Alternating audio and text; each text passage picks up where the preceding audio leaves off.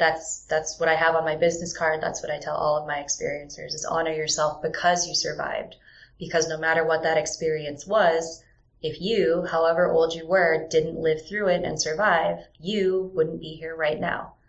And it takes away a lot of the shame, and it takes away a lot of the stigma, and it gives them, I feel, almost kind of like the permission that they've been seeking to talk and finally start to get this stuff out.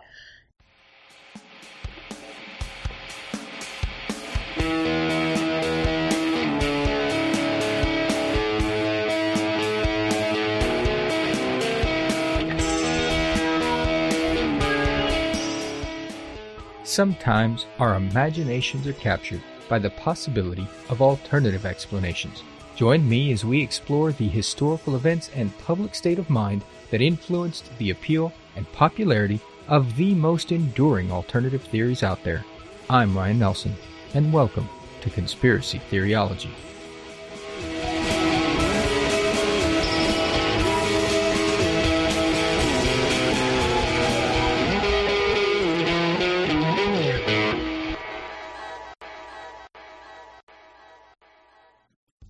On this episode of Conspiracy Theoryology, The Story Keepers, joined by experienced preservationist N.K. Kranda, as well as Travis, a personal experiencer with his own story to share, we explore the growing field of experiencer research and discuss the power of stories, the impact of sharing personal experiences, and the unique approach to engaging with individuals that have amazing and often hard-to-believe stories. Ultimately, this discussion should remind us all that there are very real and ordinary people behind these extraordinary experiences.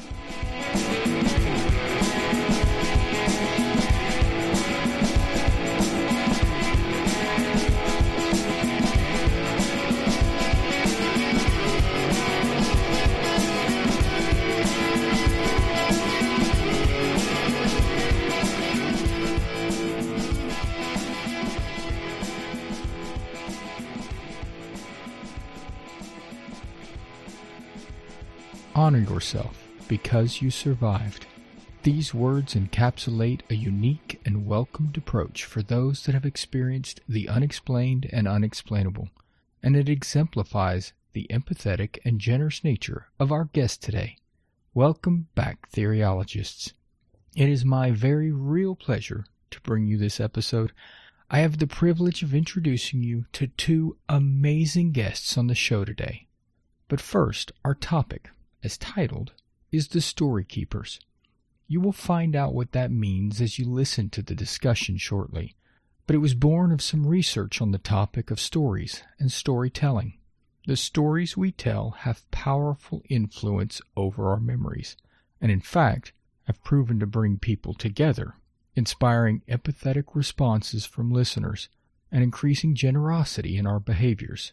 Actually, stories are so impactful in their ability to shape our behaviors and our self-identities that the fields of psychology and sociology have areas of focus specifically to address these tales of experience.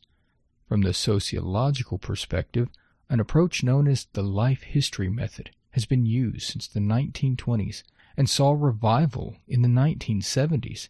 It utilizes a narrative interview to gather from an individual the story of his or her life in their own words.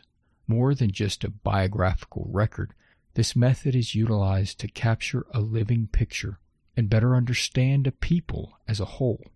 Narrative psychology, on the other hand, approaches patients with storytelling strategies as a means of increasing the benefit of therapy.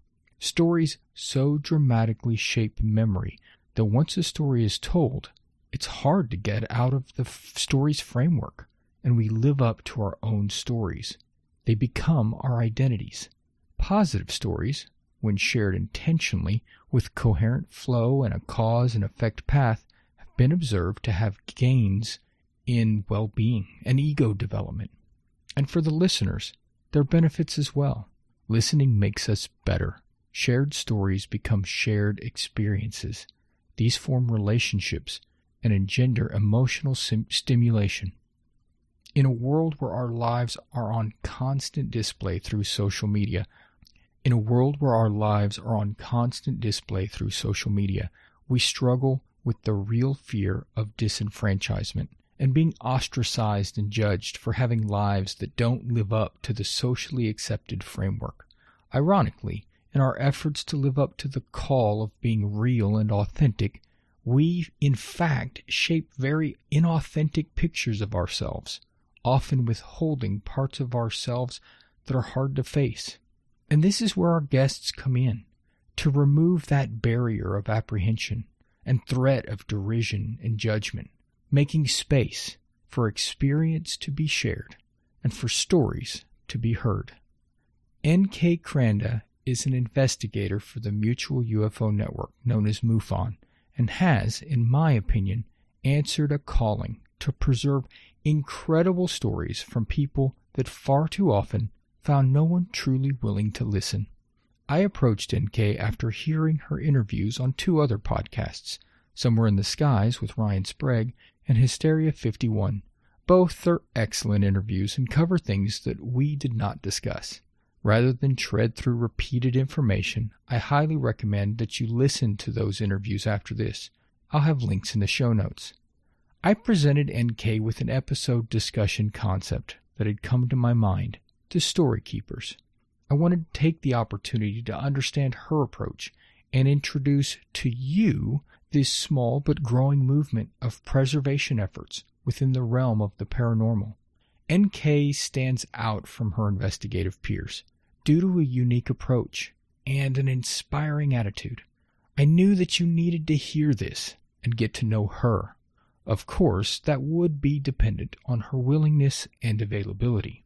She is, after all, a refreshing voice in this field of research, and her demand is growing. This year alone, she has spoken at MUFON events, conducted interviews, participated in discussion panels at AlienCon in Los Angeles, and was even approached to record an episode of the newly released Travel Channel series Strange World. Oh yeah, and she's a mom as well, which already mystifies me that she has any mental capacity left over to have tackled the rest of the stuff I just mentioned. Still, though, she is shining. So yes, it felt like a slim to none chance that she would be available, even if interested. N.K., though, did one better. Not only did she graciously accept the invitation, she honored me and the Conspiracy Theoryology audience by bringing along a guest. Travis is an experiencer that has not only opened up to N.K., but has been willing to share his story with others, not only as a testament to N.K.'s approach, but also as an example of what real experiencers are, everyday average people that have not-so-average stories to tell. As we start the interview, please accept my apologies. There were technical difficulties, as can happen with things like this, but fortunately, I used Squadcast FM to record, and the awesome team at Squadcast was quick to jump in and help out. Though the audio track for N.K. and Travis were perfect, mine ended up completely blank. But thanks to Squadcast's cloud backup feature, I was able to get a complete backup file within minutes. The audio isn't as good, but it lets me bring you this interview, rather than finding me in a dark corner crying. So, with that said, let's begin.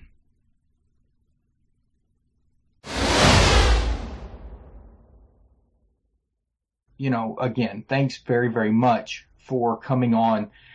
And to really summarize it, the thing that inspired me the most to invite you on was a quote that you said, which I included when we were corresponding, back and forth. And that's when I realized that everything that you are doing has a different focus than a lot of people out there in that realm of the paranormal, of supernatural. It's all about investigation and it's all about research, but you are much more focused on the stories and the people. And that's great. It's refreshing. And I think it's something new that people like, and it's something that is beginning to gain traction and fascination with the public that is learning about this, especially right now, while this has become mainstream. Yes. You know, this topic has been an area of discussion, and that will ebb and flow. But right now, for all of those that are being newly introduced to it, this is something new, and this is something unique. And because of that, I noticed that you've had a pretty busy year. I mean, when I was digging through and coming on, searching for a bit of background, you know, I thought, wow, you've had a crazy year. I mean, it seems like everything started. You've got a great profile that MUFON has put on for you that really starts with a February discussion at in San Antonio for MUFON. And that led to podcast interviews. You've been featured on Hysteria 51. You've been on Somewhere in the Skies, 2 shows that I enjoy listening to, and 2 very different perspectives on that. Of course, that got you then to Alien Con and a panel there, which is spectacular. That's huge. And of course, joining here. I mean, have you had a chance to take a breather? I also went to Austin and I did filming for the Travel Channel. That's right, the Travel Channel. That's exciting, and then that'll come up, and we'll make sure we bring that up after everything is said and done, because I want everybody to catch you next season on this new show. That's just phenomenally exciting.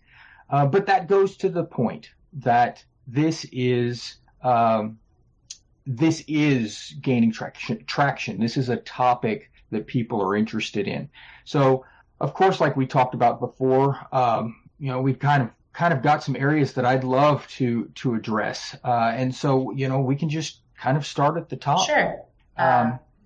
Be gentle with me. I'm a little nervous, so you go ahead and start however you want, and I'll try and follow along. Absolutely.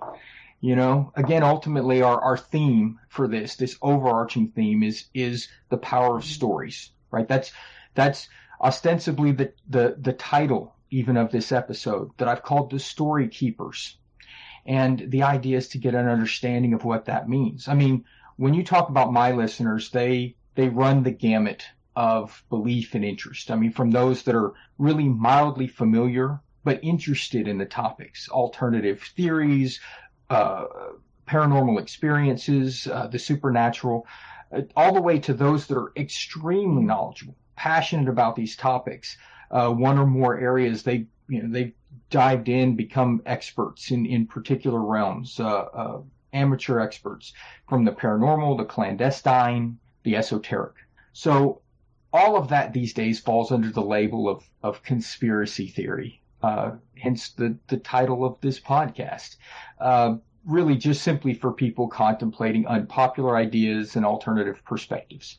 But regardless of those perspectives and people's positions on those beliefs, those ideas, it's really those individuals' fascination with a topic that really begins with one thing, and that's a story, an event, something happening. These stories, when told, they result in an effect for both the teller and the listener. I mean, this is true, it seems, for those stories that are of extreme circumstances and events especially. And they really have some sort of formative change for the experiencer and at times for those that are hearing the story. And these can be paradigm shifting. These are stories of experience. And that result is that the stories shape self-identities, behaviors, and even memories of the storytellers. For the listeners, of course, those stories transfer experience, and studies, of course, have shown that elicits empathy, which again brings people together, and that's the importance of getting these stories out. In general, stories, when properly recorded and archived, really give us a first-hand glimpse into individual histories and an unbiased perspective. So, as we work through this, I want to convey that point, and that's why I wanted you on here, because my perspective of jumping in and doing some research on this is one thing, but somebody that is actively involved in this is to me, infinitely more valuable. But I think the first thing to do, and actually, let me jump in here because and break the flow because I didn't do this at the beginning. Forgive me. Is that NK? I've got you here on the show, and that's what I started. But we were fortunate enough to have a surprise guest that you have brought with you, if you would, or perhaps Travis, if y'all would like to, if you want to introduce yourself. Howdy, Ryan. My name's Travis. I met NK through MUFON. I've only been to one meeting, wanted to see what was going on with it, and she was there, and I had some interesting stories that I heard from other people, and I shared some things with while I was there at the meetings. And she seemed to be kind of interested in that. We ended up meeting up after that, and she got to interview me as an experiencer, which turned out to be very painless. That's good. That's always a good start. Well, that's wonderful. Well, I'm really glad that you came today. Thank you. I think that will add even more to this discussion. Again, that's firsthand perspective, not just from NK, but we can get a firsthand perspective on her approach from someone. And I think that says a lot, that somebody says that it's painless. Yeah. I think that's the first concern everybody has. I left some sweet tarts in a deer trap, and I just caught him and brought him over. Experiencers are hard to find these days. Well, you know what? That'll be a question that we'll have later too, because I thought about that same thing. It's not like you're just tripping over them on the street. Actually, sometimes I am. She does. Oh, great. Well, before we get into that, let's introduce for people that have not heard, and I will recommend that everybody go back. I'll have links to all the other interviews that NK has had so that y'all can jump over and listen to those shows. They're fun shows in the first place. They're, of course, on my listening list, but they're also excellent interviews. And we're not going to retread some of those topics. So they are definitely an opportunity to hear some additional things. But like I said, the theme of this is story keepers. And that's a term that came to my mind when I was introduced to you listening to previous interviews. And of course, those terms come to mind that even you used, which is archivist and preservationist. But terms that people are necessarily familiar with, unless they're in that realm, an academic realm or in the realm of research, but especially in context to ufology and other paranormal experience and research. So how would you describe yourself and really this work in the field? Are those good terms? Is archivist or preservationist, are those accurate? And how would you define that differently than just a researcher? When I think of an archivist, I think of the mean librarian in Star Wars, where she's like, if it is not in all records, it does not exist. So I know as a joke, I'll call myself the librarian, and sometimes I do refer to my preservations as archives, but I'm much more of a preservationist. I'm more of a person that wants to come in and I want to preserve that interview and that person exactly as they are and not shape it with my feelings, my emotions, or how I feel that it should exist or how I'm seeing it. That's why I use a voice recorder. I don't just rely on my notes or my institutional memory or anything like that. I actually do take their words and their voice and I record it, and sometimes I can help them write an outline or anything else, but it's really such a gift as a preservationist to be able to give their own voice back to them, Absolutely. And that's hard to do. It's one thing to tell an anecdotal story that you've told over and over again. Yeah.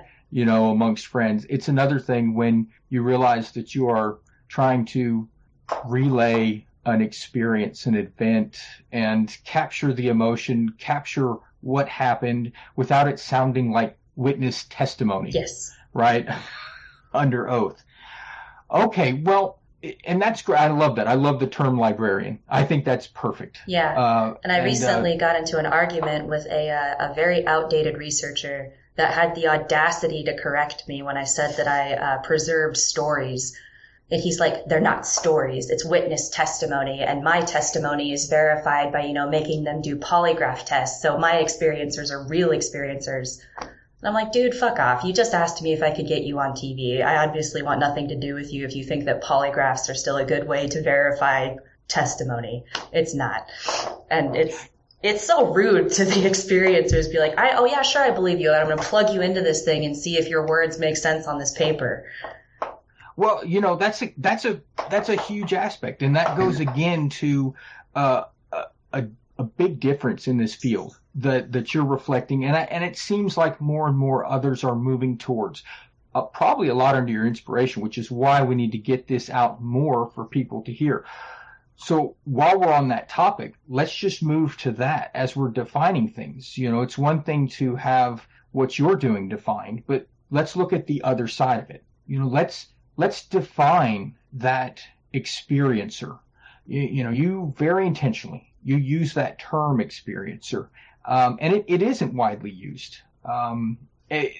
Although I am starting to hear it a lot more, thanks to you getting out there and others. And I know that it's something that's more common within MUFON, and that's great. But it really is a departure from some of that other terminology that's used by investigators and researchers. Not just that. I mean, we're talking in the realms of psychology and therapy, and certainly with the skeptics. You said it yourself. We've got terms like witness, subject, patient, abductee, contactee, right? They're very defining. They're very limiting in terms, and they're meant to just convey a source of information. And they often carry quite a stigma. So would you define for you and for us what experiencer is? So to start with, I think the first person that really ran with the term experiencer, and to define it, it just means a person who experiences something. The first person to really put it out on paper and make it a big thing, in my opinion, was John Mack, who was dealing with this sort of research and study that had never been done before. They were just labeling these people as schizophrenic, and he thought, no, I'd much rather call them an experiencer than, a subject or anything like that. And what he was doing, and what I'm also trying to do, is I'm taking away that shame and I'm taking away that stigma, because when you're declaring someone to be something, like an abductee or a contactee, you're immediately shaping that interview and that testimony right off the bat. So when I tell someone like, oh, you're an experiencer, that could mean anything from someone I'm interviewing that has seen some type of aerial phenomena. They could have been abducted. I've talked to people that seen and have communicated with ghosts or things that they feel are other spirits. I've talked to someone that's dabbled in demonology and interacted with demons. So an experiencer is this great umbrella term. Ryan Sprague uses it as well, which is just a wonderful way of removing those labels that make them feel like they're a victim of something, like it happened to you. Right. Again, you're more than simply the subject or the object of an action. Yes. That's great. Okay, so and that answers the second question, which is I was wondering if that was restricted to kind of a particular set of experiences, but it's not. I mean, right. It's really about that. Now, you said that, and are you seeing that? Does that really elicit an effect or a change from these individuals, these experiencers that you're speaking to, when you are referring to them as an experiencer, especially if they haven't necessarily heard it or heard themselves define that? I mean, is it beneficial for them? Absolutely. It had a personal effect on me because I had no idea what experiencer was or what it meant. And when I actually looked into the definition, it was like, I'm an experiencer. I fall into this category of people that have had these type of things happen to them. And I had no idea. I can hand out my business card to someone in a crowd and they go, what's experiencer preservation? What's an experiencer? And I'll explain to them the same things that I just said. And then they go, I'm an experiencer. Can I talk to you? And I'm like, sure. I was going to say, coming from the other side of it, being called a contactee or something, or abductee or something like that, makes me think of some, sci-fi movie rather than of my own life.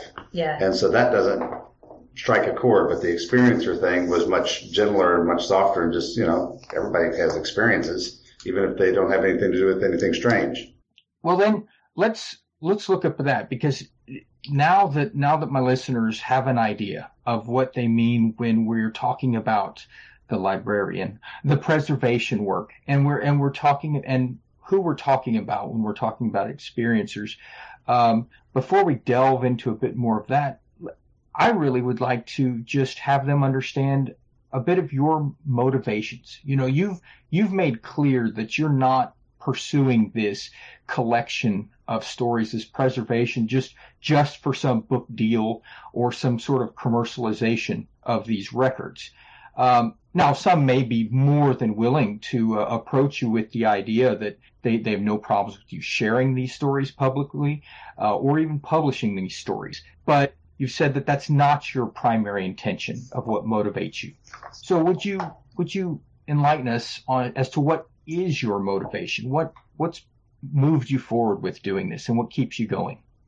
What really motivates me is the sort of enforced silence that comes from all of that stigma and fear of having these types of experiences and having something out of the ordinary happen to you. Because for me, it started when I was very young. I have something called the Marble Story, which if you want to hear a short version of that story, it's my first experience. That's over on Hysteria 51. To sum it up very briefly, when I was about 8 years old, I was playing with a marble in a church. And the marble started interacting with me independently of any type of force of gravity or anything else. It was moving in figure 8 motions. And I got such a wonderful elation from this type of experience to the point where I was laughing and I ran screaming into my mom to have her come and see. And she just flat out didn't believe me. So that type of crushing disappointment that, you know, I was a child, I was happy, I was experiencing this amazing and magical situation just to have somebody kind of crush it under their heel that, no, that's not possible. Just go be quiet. You're a kid. So that really is what motivates me. I'm also a sexual assault survivor. So I've done a lot of research along with the power that comes from telling your experience, and that the more you tell this experience, the more that not only can other people believe you potentially, but the more that you believe yourself. And that really rolls into other work that I've done with PTSD survivors and members of the military that I've talked to and that I've interviewed as well. So I took a lot of these tools and research and other things that I had picked up from PTSD and trauma research, and I started talking to experiencers like that. And I started talking to them casually. I was like, you know what, this isn't an interview. I'm not a doctor. I'm not any type of reporter. I just want to listen to you and see what you have to say. And one of my favorite things to say is, you know, is there any way that I can support you better? Is there a way that I can be supportive to you at all? Most of them just want me to listen, which is where we kind of came up with this idea of the Story Keeper episode, is that not everybody wants a preservation or a recording. They just want their story told. Right. And you know, while we didn't bring this up in the discussion, I mean, that was what fascinated me is there's a long tradition of oral history, and that's at times that's what's needed. That's what's most important with these is hearing that and conveying that. I mean, you could take those things you've said of people just that blowing hit of people just simply not believing you, whether the experience was upsetting or positive. I mean, it sounds like you could take that sentence and put that with example after example of person after person. I suppose that's the question is, do you think that your motivations are very similar in general? What motivates this preservation effort that's going on and that's growing? Definitely. I think that we've lost so much testimony already, not only because of, you know, that overarching theme of something happened and then the government comes and steps on you to be quiet, but because there's just shame. There was really no reason for these people to ever tell their story, because like your family and friends would stop talking to you. You could be fired from your job. You're ostracized from your community. And that makes me so sad, because there's so many things that I have heard in the last 10 years that I'm finally starting to connect the dots now. But if I hadn't heard that initial story 10 years ago or taken the time to listen and be patient, I wouldn't have that connection. And that's really what it's all about, is, you know, drawing those strings together to kind of make a bigger picture of what's happening. Because that can help a lot of people not only feel validated, but maybe there is some kind of central meaning to all of these little experiences that people are having. That's great. And that somewhat answers kind of our next topic, which is really discussing the value of these experiencer collections, this library of preserved stories, a bit of an archive. And I'd really like your perspective. I think it would be beneficial for these listeners to have archive or collection defined, and why it's more than just that pedantic term of a bunch of stories. Correct. Well, you had showed me the King's College. They had a wonderful definition that records are not usually created for the purpose of historical research, which often provides a less biased account of events than secondary sources. They promote the importance of archives as evidence of activities that tell us about individuals and institutions. They tell those stories and increase our sense of identity and understanding of cultures, which I love. I think that that's a fantastic definition of archives. And my archives do essentially do that, where I like to have those voice recordings and everything else where it's told directly from the perspective of the experiencer. It's not being filter fed through me in a book or through TV or anything else, trying to prove whatever point I'm trying to prove. Absolutely. No preconceived notions or expectations with those. And I love that definition of the archive. It's that whole idea, and it's stuff that I've explored on previous shows. The moment a story is told, it is contaminated may be the wrong word. It is influenced by ourselves, by the very fact that it's told. And so getting it out there in that first person format and perspective, sometimes for the very first time, is absolutely of high importance. I mean, it has a tremendous value to it, because it's just never going to be more original than the first time told. Absolutely. And I'll give a shout out to Peter Robbins, one of my mentors, because he was very adamant about doing that when he was working with Bud Hopkins. Everything was tape recorded, everything.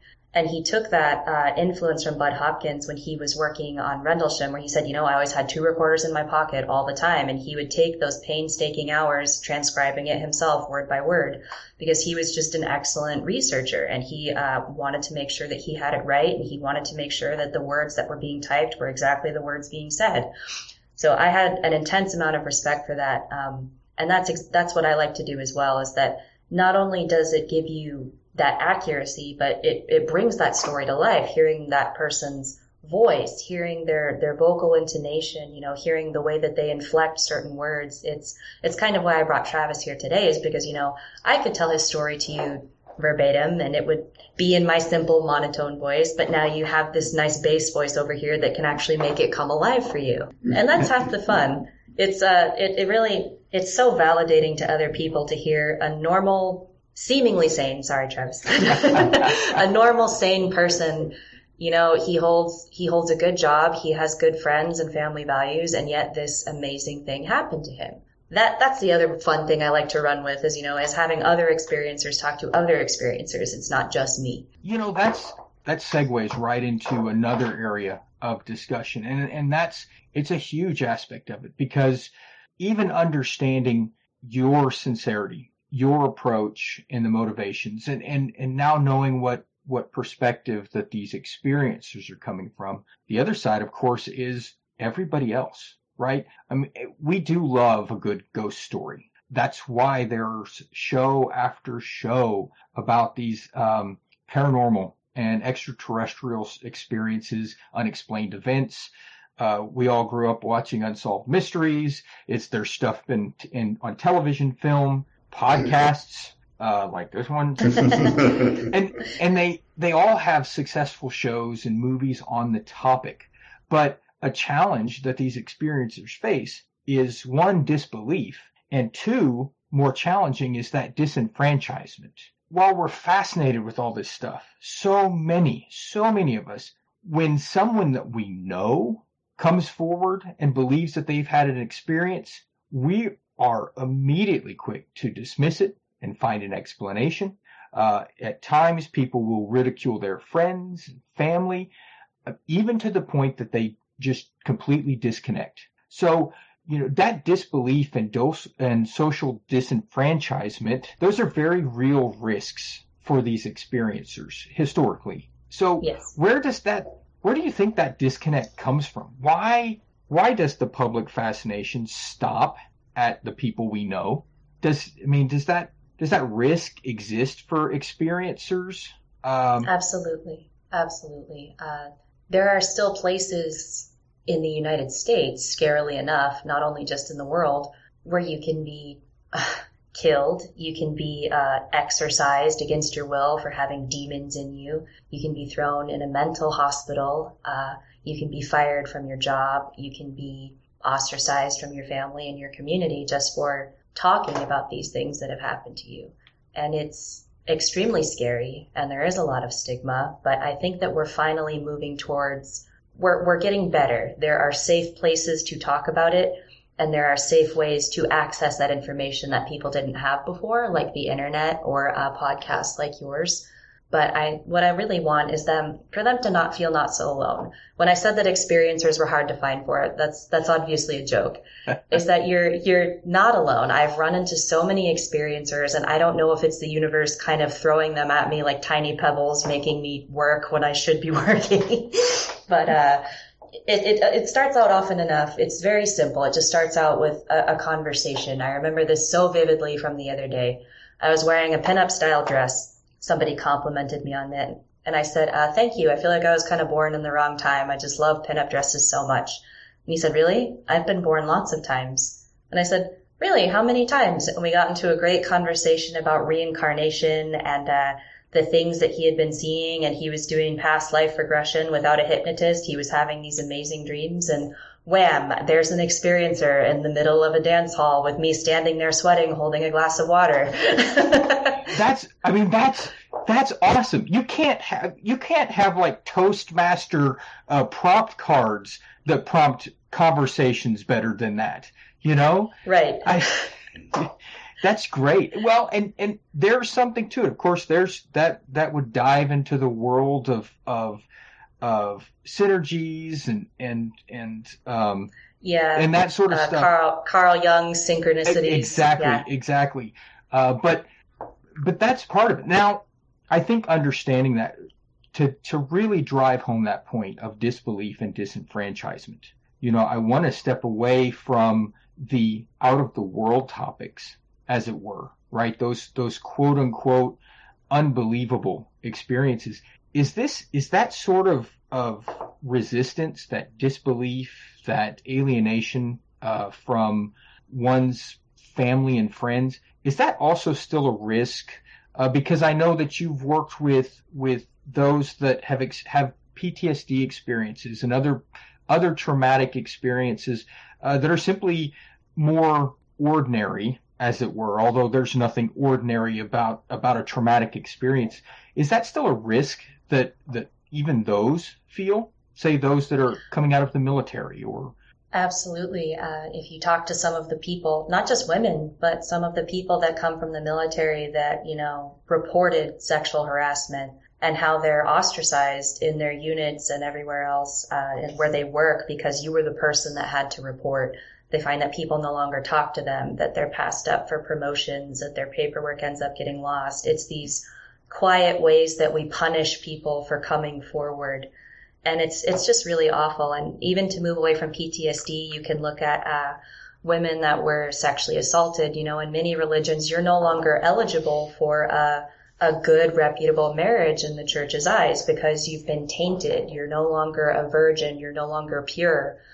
And to hear some of the testimony from those women in the church that were taught their entire lives that your purity was totally dependent on your virginity, and then to have that ripped away from them, it's not easy to do the preservation work that I do, because whether we're talking about something that's socially acceptable, like PTSD from war or PTSD from sexual assault or from a car accident, or we're talking about PTSD from being abducted or PTSD from being contacted by these things against their will, I'm being there in a very uncomfortable place with them.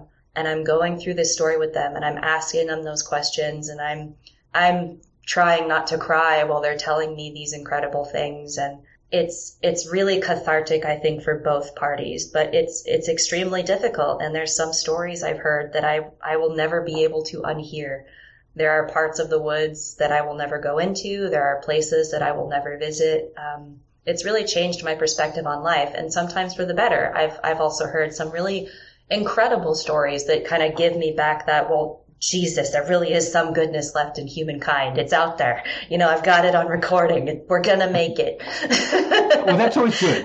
It is always nice to find that silver lining because, whenever you start talking about these topics, as explored on shows like this, I come across that same thing. Is there any hope? And then occasionally there's something positive. That was... Go ahead. I'm sorry to interrupt. Before we get away from that, that's something I think... There is a scientific term for it, but what it's usually called is like herd syndrome, where nobody wants to depart from the herd.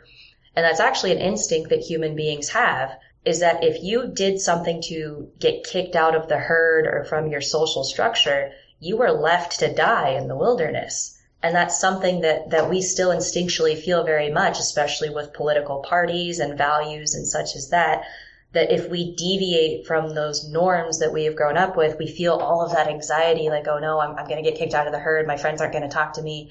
It's a survival instinct that you want to stay with your group of friends and you want to stay within your social groups because literally back then you would have been left alone to die. So that's really something that I want to research more myself, kind of that herd syndrome type of thing. If anyone else knows more about it, email me. That would be really helpful. Yeah, absolutely. I have another example for that too. I mean, it's been proven with Wolfpack. Yes. That herd mentality. Yes. That's it. They will punish each other specifically by pushing them out of the group for whatever period of time that they're sent to the corner. Yes. And that's the whole focus is at that point. Then your only priority is to return back with the pack. Yep. So it's something ingrained with us. And I think it's really important, listeners, that you think about it like that when we are talking about these experiences and we are talking about traumatic events or very impactful events, that it's when these stories are occurring, it's not that someone's collecting a UFO story or an alien abduction story. It's that NK is hearing a very personal story of something potentially traumatic, something upsetting, or even in the case of those stories where they're very positive and they're uplifting, they are sometimes unbelievable. But these stories and the reactions people are having, the emotions underlying them, the thought process behind it, all of those aspects, those psychological aspects and the physiological events that are occurring, it's no different than all of those traumatic stories that you're willing to accept that can be told or should be shared or need to be known. And it's taking that perspective of saying this isn't some outside fringe group. These are just people. Right. Like everybody else that's had an experience that they can't explain or don't know how to tell or don't know if they're the only one. Correct. Yeah. That herd is growing. Absolutely. Yeah. Absolutely. Us experiencers. Safety in numbers. We're coming to get you. But it's an exercise in societal norm and also cultural norm, where the Native American peoples that had their sky people and some places in Peru, where being contacted by the sky people and it was just a normal part of life. And if you dig into shamanism and then the religious ecstasy and the way that they communicate with the spirit worlds on the other side, that was normal for them. It's really kind of, white esoteric America that kind of is struggling the most with this societal norm type of thing. I just don't think there should be that much stigma. I understand that, we also talked about this before where a lot of people blame schizophrenia or they're attention seeking or they must have some kind of damage that goes along with recalling this type of story. And I am very careful to talk to them and screen those out and make sure that they get additional help from a real doctor if they need it, because I'm not a therapist. Please don't assume that I'm a doctor. But it's when you get down to it, you're like, this is just a real person that is living amongst us that has just seen something incredible. And I think that once I start getting more and more and more of these testimony, I already have experiencers that want to step forward and start talking about it, but I think that once more people start coming forward and it's not put in a media frenzy like on Ancient Aliens or, you know, the after midnight shows like Coast to Coast where you can just be a normal person and go on an Oprah type show and talk about it, that would be great. I would love for that day to come soon. Right. And it'd be more than just simply a very special episode or feature topic. Right. And that's key because you're talking about that cognizance that you're keeping with these listeners. And so even with that risk of social rejection, people are obviously still approaching you. Yes.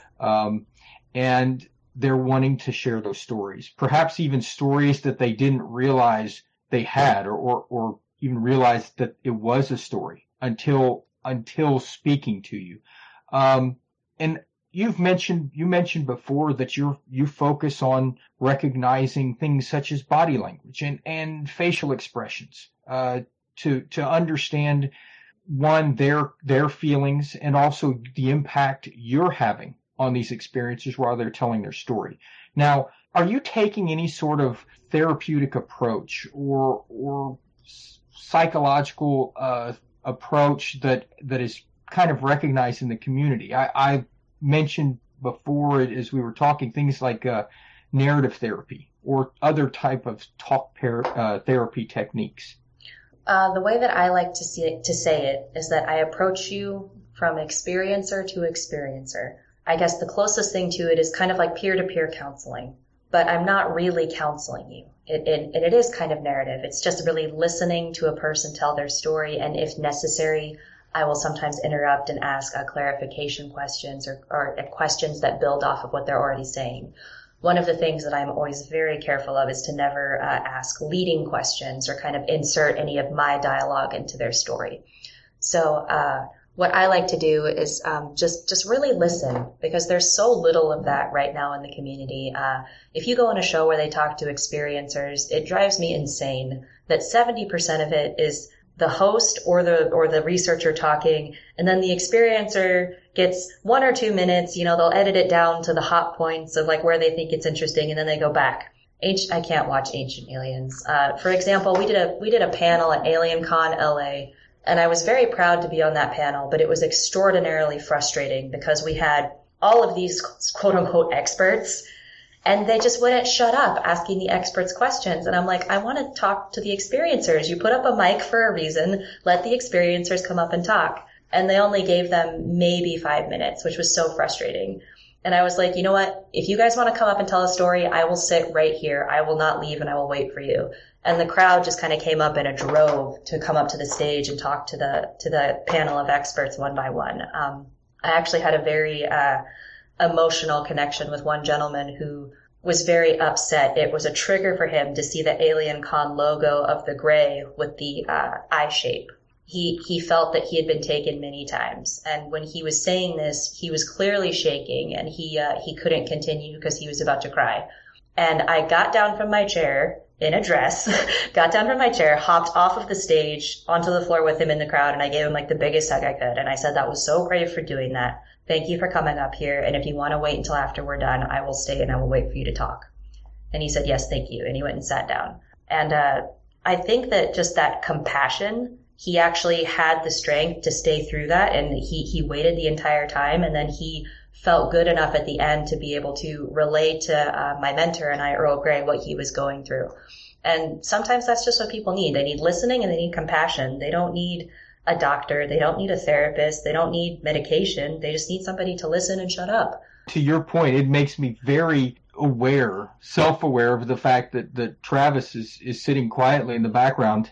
I know, I feel so bad talking about that, about how reporters and stuff don't shut up, and I've got an experiencer right here. But part of it has to do with the fact that everybody is simply so unfamiliar with this idea of real people, normal people, having experiences and a story to tell. We end up doing so much of this discussion to just try and understand it. We never even get to the stories. And then we want the cliff notes. Right? Yes. We want the shortened version. So, Travis, work on that for 300 words or less, please. And actually, part of that has to do with some of these mediums. When we're talking about a television platform or radio, Coast to Coast.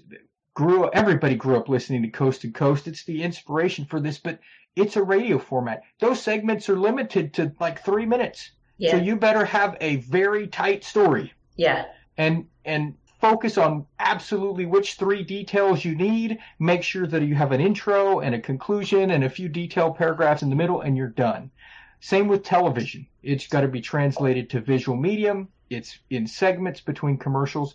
But now that we've got this realm of this new media and social media like this, we don't have to worry about time. I'm certainly not worrying about time. I want y'all here as long as possible, until this recording simply stops and the tape runs out. But there's no sun left in the sky. Yeah, exactly. So that's this opportunity we have in this, is to take a new approach, because we have some new approaches and we have a new medium in order to get this out. And maybe that's some of the influence that is occurring.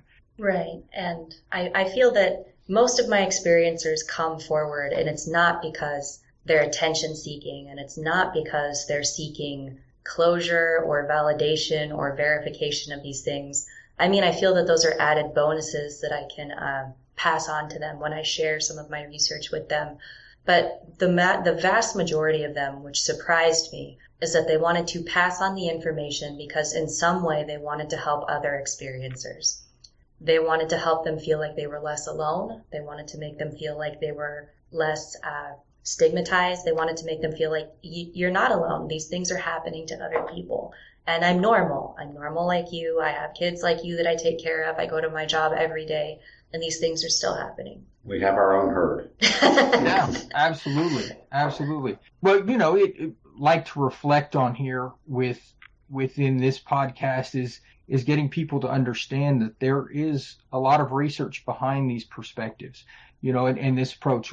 These stories aren't just being told for no reason, right? That there's research out there that have concluded that stories really allow us to make sense out of events that seem random, confusing, puzzling, and they actually, as you mentioned before, that they're a strong source of self-persuasion, right? It's as you said, it's not the more other people believe, the more you believe yourself.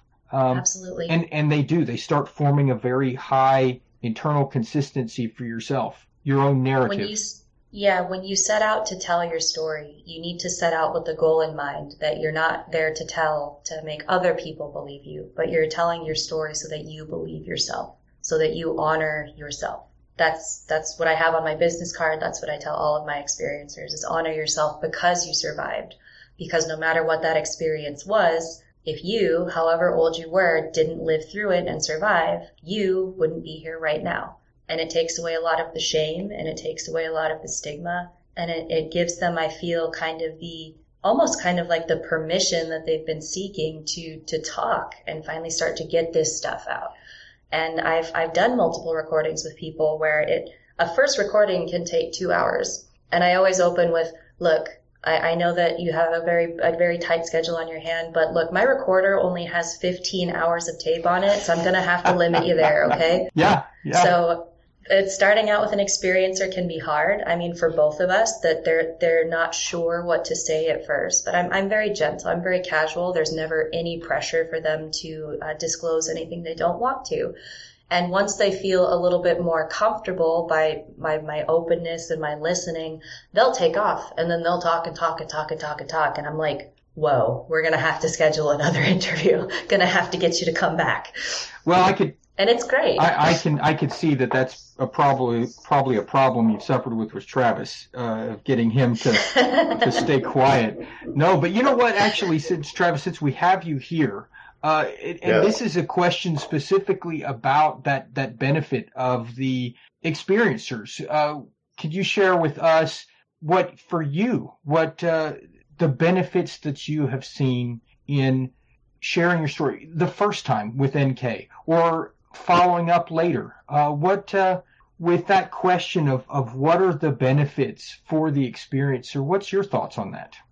Well, I know with one of my experiences, I I had a lot of it masked, and I was worried that I would forget it. And so getting to talk to her about it and be interviewed by her about it helped me not only make it more real to myself, it broke through some bits and pieces of the mask, not all of it, but it also helped me remember,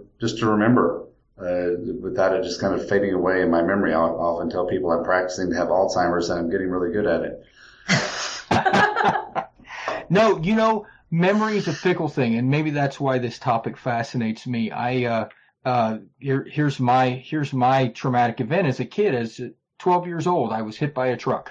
And my understanding is that it hurt, but I don't remember the accident.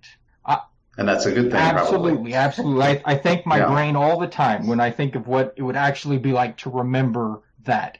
I know ostensibly what happened. I know where exactly it was. I know the moment that my memory of it stopped, and when I woke up in the hospital because a nurse was cutting off my underwear. It was, the whole thing was an event. But I have to rely on the testimony of bystanders that when there was a court, a trial, just simply for medical expenses, that things of the like for an accident like that.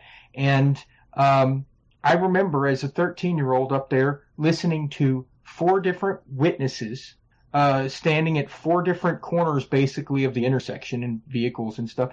Saw 4 different things. And I heard 4 different stories. So I have no idea what happened to me. And right. So I can imagine that feeling of that experience, that memory just kind of slowly slipping away, the effects of time, and then wanting to recall that and wanting to bring that forward. Yeah, that would. Yeah, and I'm very pleased that I did get to interview with her, because now I can go back and ask her, what was that I said about this? Or because she's got a great memory, and she'll tell me things about what I said, and like, oh yeah, I'd forgotten about that. Oh, that's great. Yeah, absolutely. And one of the things that I wanted to jump into is that Ryan Sprague and I had a wonderful conversation about that memory, and that different people are going to remember things in different ways, but we can have no investigation without a story from a witness to start with. Is that if nobody had reported your accident, there would have been no investigation, there would have been nothing.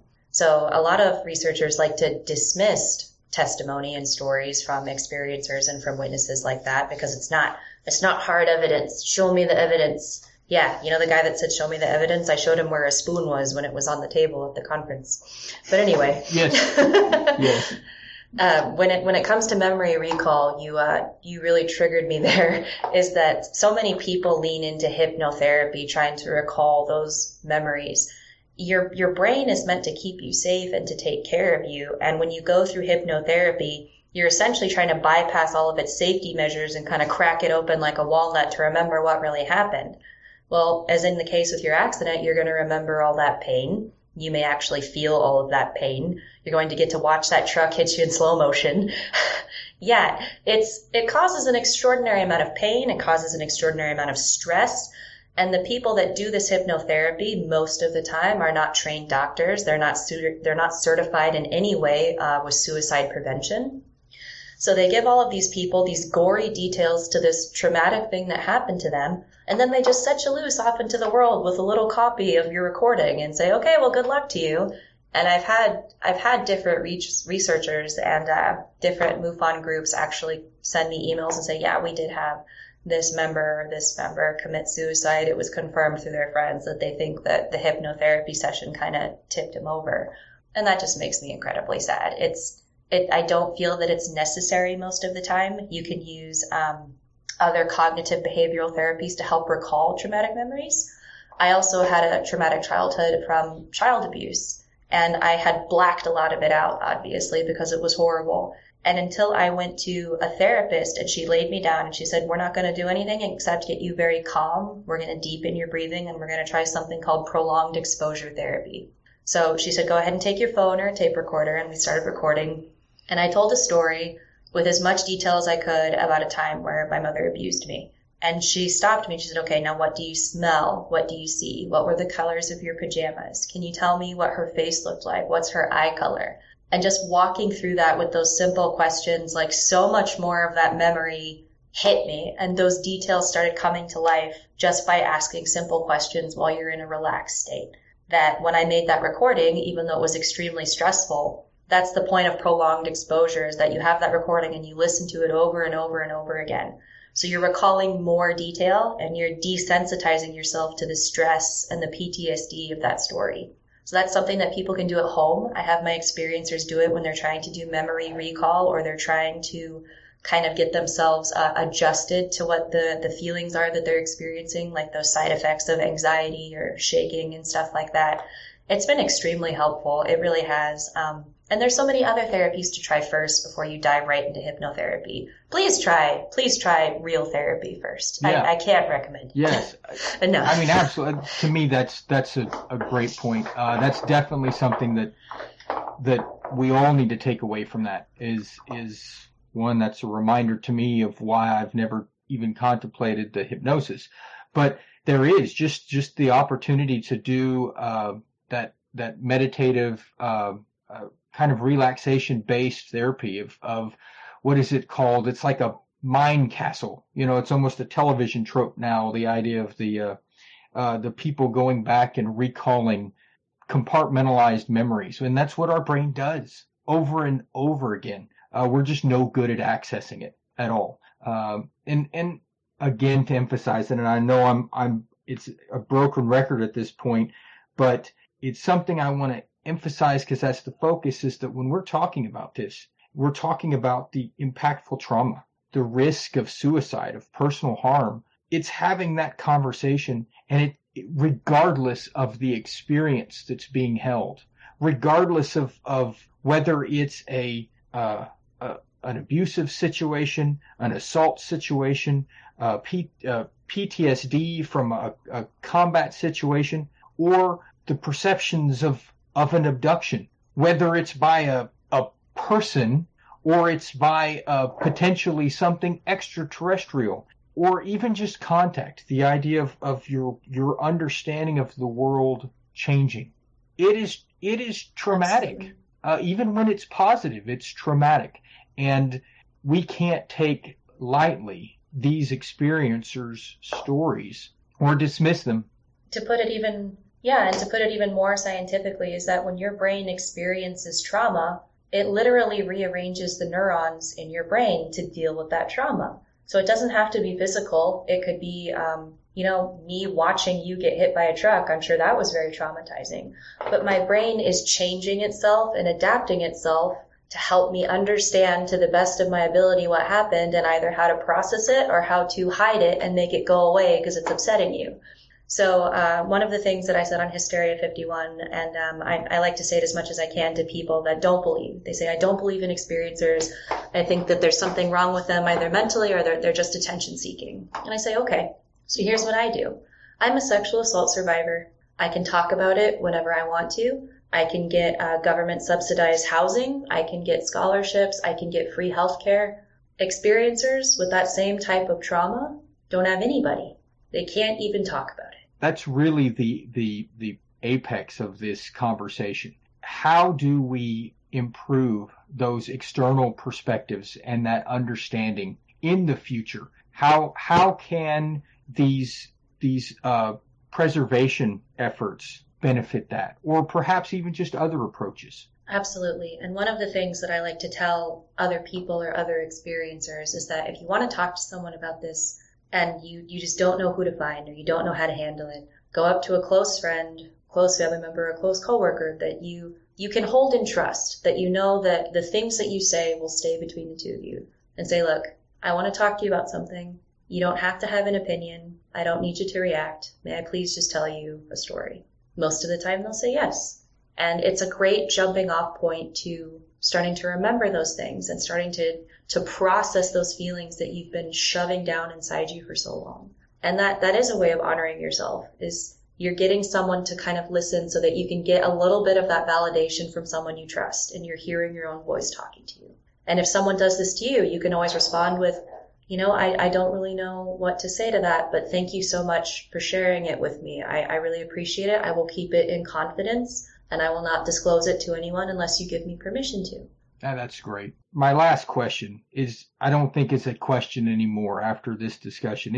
This is really a declarative, and that is that your work can help to normalize these discussions of experiences like this for those that are too quick to err on the side of skepticism and ridicule. And these efforts will get more people to come forward, will help them to resolve an understanding of this experience that has occurred to them, and when necessary, get the help and support that they need. There's no shame in seeking therapy. There really isn't. And it can take time. It took me it took me 7 years to find a therapist that I liked and that I trusted. 7 years. But I kept trying. And when I finally found that person, even with all of my knowledge and all of my research, to have that type of validation and to have that type of verification for me has been invaluable. And that's why I work with other doctors. I work with other therapists. I ask them all the time, like, what am I doing? I want to be sure that I'm not hurting this person. Like, how exactly should I handle this situation?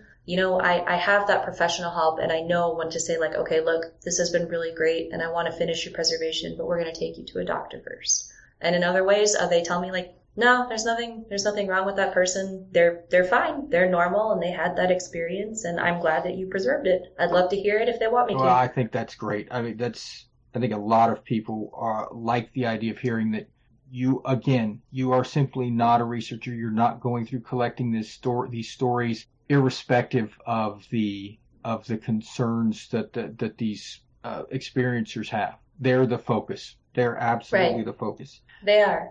My research mostly deals with their questions as well, as they want to know mostly the whys of why is this happening to me and things like that. So if I get their permission, I'll share things with other researchers, like their race and their demographics and the nature of their experience, which really helps them out as well. Like, oh yeah, my recent one was fascinating with 3 pregnant women. 3 pregnant women didn't know each other, all living in different states.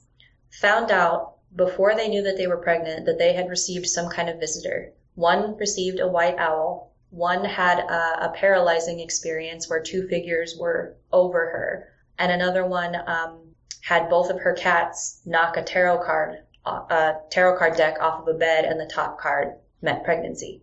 Now, all 3 of these women got the sex of the baby and the name of the baby said to them telepathically in their brain. Wow. So they knew, I'm having a baby girl and her name is blank. And everyone around them said, You're how pregnant are you? You're not even showing up on a test yet. You don't even know if you're pregnant. They're like, nope, pregnant, gender, name. And they were right.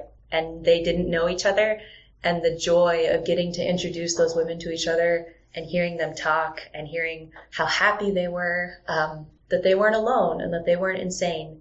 It makes my life worth living. It's what I go for. I'm not a fame seeker. I'm not a fortune seeker. I don't want to publish some best-selling book someday. Maybe, I don't know. But, It's really just those little moments that I live for, is that there's joy in being an experiencer. And one of the questions that I was taught by my mentors to ask is, if you could stop all of these experiences and all of these side effects and everything today, would you stop it today? All of my experiencers so far have said no. Scary ones, traumatic ones that made me afraid. And they're like, no, because I learned something from that and I've used it to help people and it's been beneficial for me, even though it sucked. Like, that's amazing. And broadly, speaking of research terms, the numbers I hear are very close to 90%. 90% of experiencers say that if they could stop it today, that they would not. Wow. That's a huge number to hear. It's such an extreme statistic, but when you think about it, again, we're talking about how these are life-changing. These have now shaped their personal identities, and the idea of just saying, I'm going to erase an entire part of me, an aspect of me now that is reality for me, at the very least, is part of what makes me who I am, and I just want to stop it or I want to erase it. It's no wonder people say no, you know? It's not surprising when you take it in that context, rather than just, oh, well, this bad stuff is happening to you and it sounds too much like a movie trope, so why wouldn't you want it to just stop? Then you go back to normal, and maybe that's the key. What's normal? Yeah, right. I don't know. Right. Well, look, we've kind of reached the end of questions that I had. And so this is that time I really just wanted to open it up to you and to Travis now, this opportunity to share anything that we really haven't covered, whether it is a personal story or just a perspective on how this realm of study and effort is changing or impacting the realms of research in these fields. I have a point here that you were talking about all these bad things happening, and I think NK has some research that'll back this up, is that not everybody's experiences are negative. As a matter of fact, a large majority of them are not negative, and many of those that see them as negative, if you sit down and talk to them a little bit, you'll find out that it's scary rather than negative. So in many cases, people are having things happen to them that they don't understand why it's happening, so that's scary, but it doesn't mean that it's a negative something happening. And one of the beings that I had spoken to at one point gave me a message that I don't understand completely, but it was a very strong message, and he said that it's kind of a universal rule that nobody can make you do anything you don't want to do. They can't make you scared. They can't make you go with them. They can't make any other things. And I've had an opportunity to test that once, and it seemed to work okay. And I've talked to a couple other experiencers that NK's introduced me to that have seemed to find that also to be the case. That once you can clear your mind and understand that I'm in control of this and I can say no, that you do have that option. Thank you for that. I'm so tired this morning. Viktor Frankl was a Holocaust survivor, and he wrote a book called Man's Search for Meaning. It's a fantastic book, and it's very short, and I recommend it to literally every person. It's Viktor Frankl, Man's Search for Meaning. And in this book, he talks about logotherapy, and it's a way of moving through your trauma without any type of outside therapy. He felt that man was strong enough to overcome his experience by understanding it. And he said, if you survive it, you get to define it, which I think is fantastic. It's your story. If you survive it, you get to define it. And no family member, no expert, no TV show, nobody can tell you differently. If you are that survivor and you're that person and you are seeing these things and they're happening to you, don't let someone come along and call you crazy and dismiss you and let that be the end of your experience. That happens too many times. If you survive it, it's your story, and it's your power within you to tell it and to keep telling it. And no one has the right to tell you to shut up. Just go to a different room and keep telling it. I had a guy that was, his dad was in the Air Force, and he had an experience, and it really happened. I know it happened because of the way that the military personnel reacted to him talking about this experience. He was assigned his own personal guard, so that when this kid was walking around telling people about his experience, the guard would smack him on the back and tell him to shut up. He's just telling stories. He has some kind of schizophrenic disorder. I'm here to make sure he doesn't get hurt. And it happened every single time he tried to tell the experience. And he waited decades before coming forward. And we met at a MUFON meeting, and he said, I think I'm finally ready to talk about it. And I said, I would love to just listen anytime. And he is one of my favorite experiencers. He really is. His story is fascinating. I can't love him enough because his is the most traumatic I've heard so far, where he was just hounded 24 hours a day by these things. And these beings wanted him to bring more kids out into the forest. They'll believe you if you come and get them. We'll show them our ship, and, you'll be popular and you'll get to go to all these birthday parties. These people have been ignoring you. And he said, no. He said, I'm not bringing anyone else out here. You're not torturing anybody else. And just the pain that he went through. And he never stopped. He never stopped telling his story. And I was like, honor yourself. Honor yourself because you survived and because you never stopped telling your story. And he cried. And I cried. And I'm crying right now. But I love that story. I love the way you talk about these people, because they are not just simply a record, a name associated with the record. They are not a witness. They're not a log entry. These are people, and that's how you talk about them. Yeah. And that's how you introduce them to us when we're listening. And that's the best part about it. Everybody needs to get you out to talk, just so that they can be reminded, or maybe learn for the first time, that these things happen to real people. Yes. And regardless of what one thinks they may actually be or what sort of explanation is there, they're attached to real people that are not trying to con everybody. They're not trying to tell a story. They're not trying to get their 15 minutes of fame.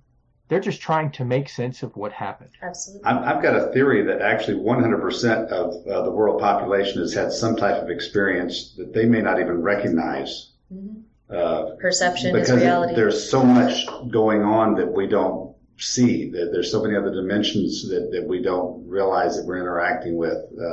Not just the almanite ETs, but the non-corporeal beings that are interacting with other dimensions that we can't even understand.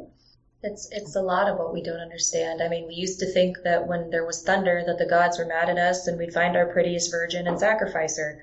So I have high hopes for this research. I do. And I think it's just a really great way of just preserving this testimony. And I've had enough people come up to me and tell me that I need to write a book and I should be writing a book.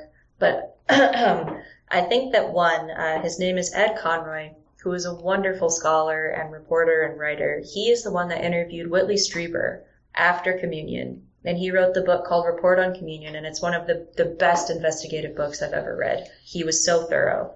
Not only that, but he was brave enough back then to put a chapter at the end, and he said, inevitably, when people ask me about my book and ask me about Whitley Strieber, they ask me if I've had any personal experiences. And he said yes. And he went forth and he talked about them very truthfully and very succinctly. And that was at the end of this book. And it reinforces what one of my mentors, Earl Grey, told me, is that the more that you interact with this phenomena, kind of the closer it gets to you. So the more I chase it and the more that I interview these experiencers, just kind of the more weird shit and synchronicities kind of start happening to me. And it's just kind of one of those perks of the job. But thank you for that. I do enjoy talking to people. I'm kind of socially awkward, but I want to write a book, mostly a survival guide of just these tools that I have picked up along the way. And it's going to be a take it or leave it kind of book. Like if you found one chapter or one testimony that you felt meant something to you or helps you, take it. If you don't like the rest, leave it.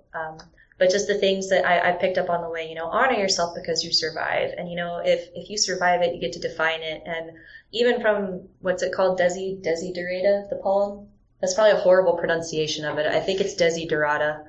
But you are a child of the universe, just like the trees and the flowers and the stars. And you have a right to be here. You have a right to exist. You have a right to tell your story and to tell people to fuck off when they tell you you're crazy. I don't think anybody could say that better. You have a right. And when the Experiencer Survival Guide is published, yes, I'm pre-ordering. So, because that's fascinating. Yeah. So, it's on record. It's been said here. So, if someone else is trying to claim that book title, it was worked here first. I love The Hitchhiker's Survival Guide. It's one of my favorite books, but I think I'm going to write something along the lines of a survival guide with just real testimony from people like Travis that are not only going through these experiences, they're going through real life shit too, like PTSD and spousal abuse and chronic pain and illnesses. And they're just amazing survivors. It's incredible to me that not only they're still alive, they're positive, they're thriving, they're functioning, they take care of kids and go to work. And I'm like, Tell me how you do these things so I can tell others. I gotta get around to writing that. Shouldn't be doing podcasts. I'm sorry.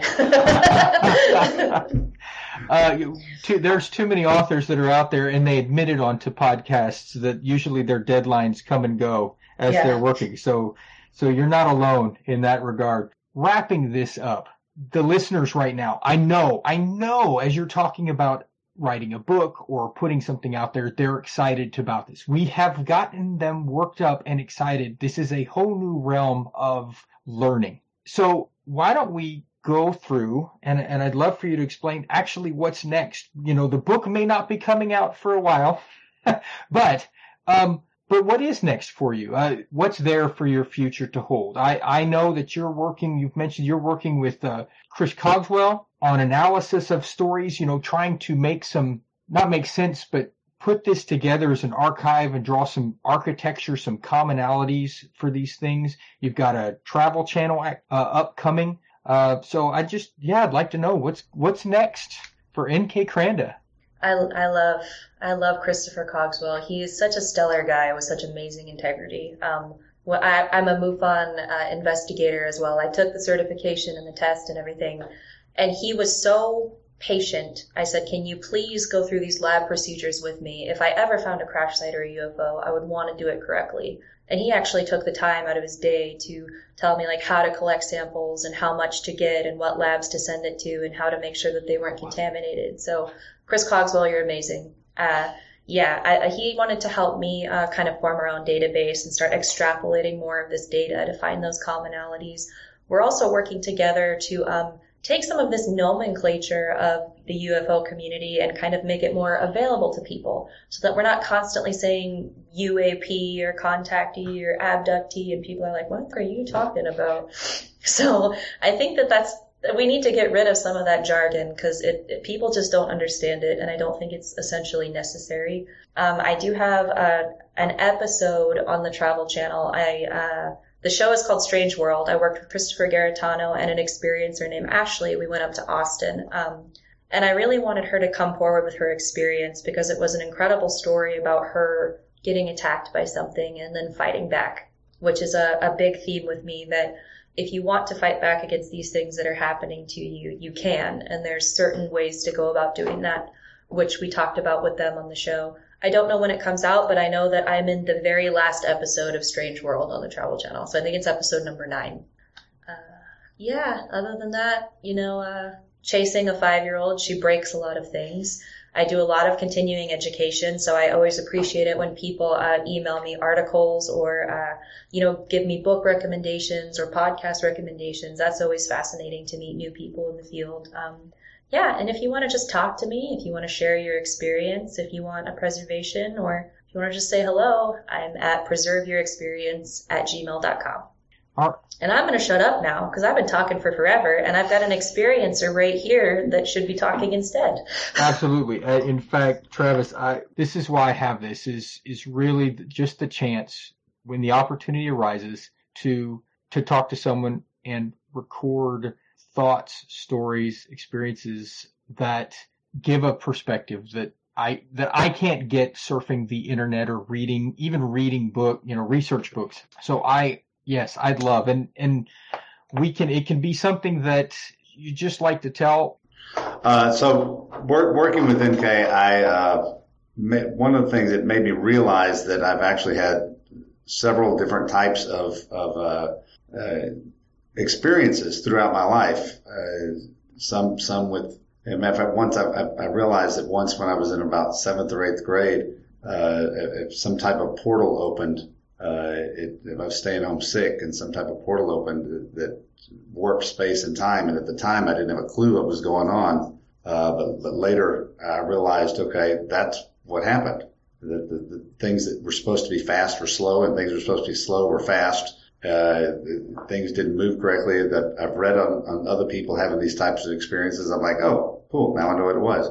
So I'm thinking that happened in preparation for me doing something else with it in the future. I'm told that most of my main experience that I had with the aliens was masked because it's something I'm supposed to know later that will be revealed to me later, and right now it's not important to me for whatever reason, which is frustrating because I'd like to remember. It wasn't scary at all, from what I remember. It was enjoyable. It was an experience I asked for and received. And then I've had the experience of getting to speak to non-corporeal entities. And that's where I was able to find that the main reason we're not being contacted openly with them landing on the White House lawn and coming out and saying, hi, we're here, is because we are so far below the evolutionary scale of everyone else in the universe.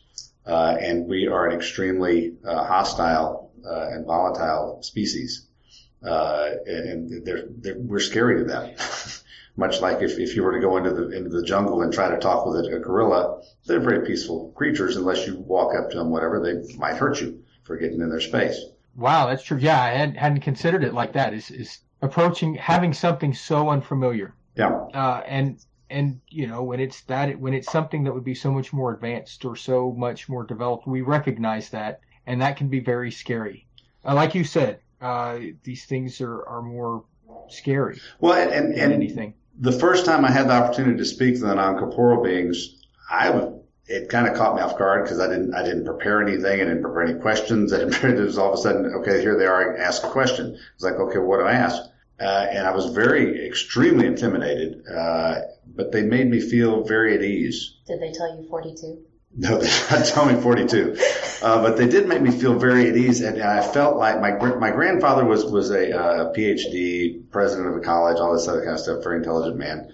And I remember dealing with him when I was a little kid, and that's what it felt like. It felt like a little kid dealing with an extremely intelligent person. But they told me, even though you don't have the same information that we have, the same experiences we have, that your experiences are exactly as important as anyone else's. Your thoughts, your feelings, your emotions, your experiences, they are individual and important, just as they are for anyone else. So they're not better than us. We're not less than they are. We're just different, and we don't have the information they have. That is an age-appropriate conversation of saying, I'm not trying to talk down to you. I'm not condescending to you. You're simply not, this is simply the information that you're ready to have. Right, exactly. And you will improve and you will grow. Yes. And I believe we are as a species. I believe we are growing. There's a lot of things opening up, and I think the disclosure's there.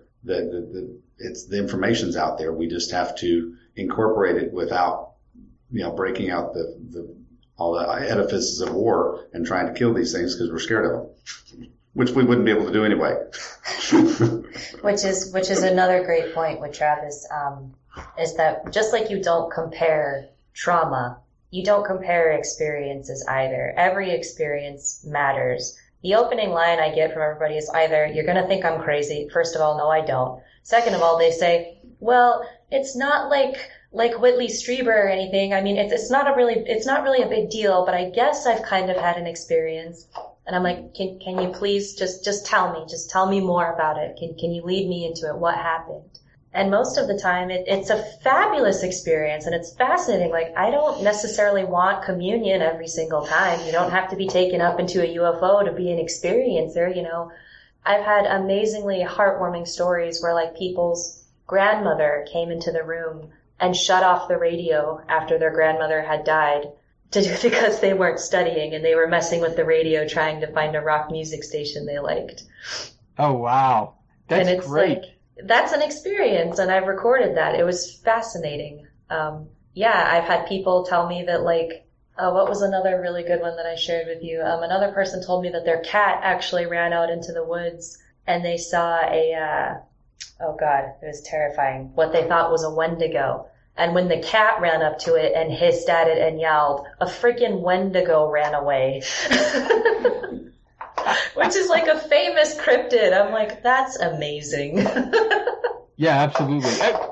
I'm speechless. I'm just processing all this because it's such common sense. Everything you're saying just makes sense. And oftentimes people are just getting to that leap of going, it's not crazy to say that these stories are experiences. These experiences have happened. Do we understand them completely? Do we understand them in the context of what exactly happened to us or not? I'm sure that's not the case every time. I could only imagine how many people have said, I'm not sure exactly what happened, but here's what I remember.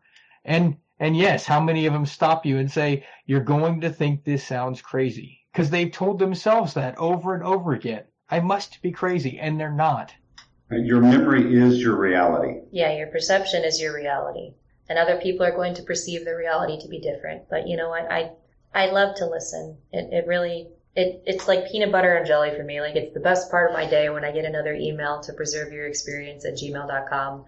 And it doesn't have to be a voice recording. Some people just write an email. Sometimes we just talk on the phone. Sometimes they like to do Skype. It's nice sometimes to meet up with them face to face because I feel like I'm a more comforting presence. But, I'm not scary. I'm only 5'4", I'm not going to hurt you. I'm an experiencer too. So I've also seen a bunch of things that I can't explain, like the marble story.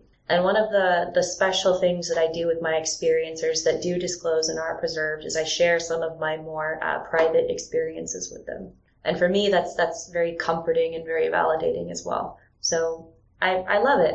Do you want to share more of your experience, or do you have anything else to say? That's most of it. That's most of it? Okay. Any final closing thoughts? 42? 42. 42. 42. 42. What is that? The answer to life, the universe, and everything. Yes. It is. Absolutely. If we only knew the question. Yeah. Well, the podcasts would be much shorter on it if that was the case. No. Okay. Well, NK, Travis, thanks so much for coming on today. Again, as you mentioned, preserveyourexperience@gmail.com. Everyone, that is how you can get a hold of NK, and please do so. Please feel free to do so. And I would imagine that they could contact you whether they've got an experience or a question or a concern or pick a term, and if if it's something that they have been apprehensive to approach others on, you're probably a good stop for that. Absolutely. I really am. I'm also on Facebook under NK Kranda. I have a young child, so it may take me time to respond to you, but I do read every single email I get. I do respond to pretty much every Facebook message I get. I'm accessible. I'm normal. Where's my flag? That we'll make that a t-shirt. Sweet. Yeah, absolutely. Enjoy the rest of your day.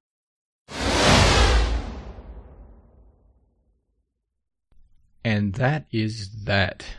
Give a huge round of applause for NK and Travis. Their honesty and sincerity shone through the entire conversation.